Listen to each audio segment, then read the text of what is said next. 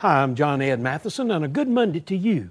LaTonya Young is a 43-year-old Georgia resident who dropped out of high school at age 16. She earned her GED in 2007 and enrolled at Georgia State in 2010 to earn a college degree.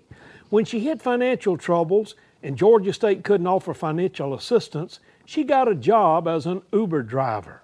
In May 2018, she had the good fortune to pick up Kevin Utes at Mercedes-Benz Stadium as a passenger.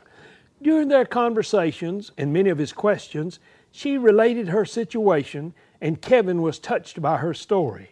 Kevin then paid the school debt LaTonya had so that she could continue. She received a degree at the end of 2019. At graduation, Kevin sat with LaTonya's family and celebrated her accomplishment. When God puts somebody in your path, will you make a difference in their lives?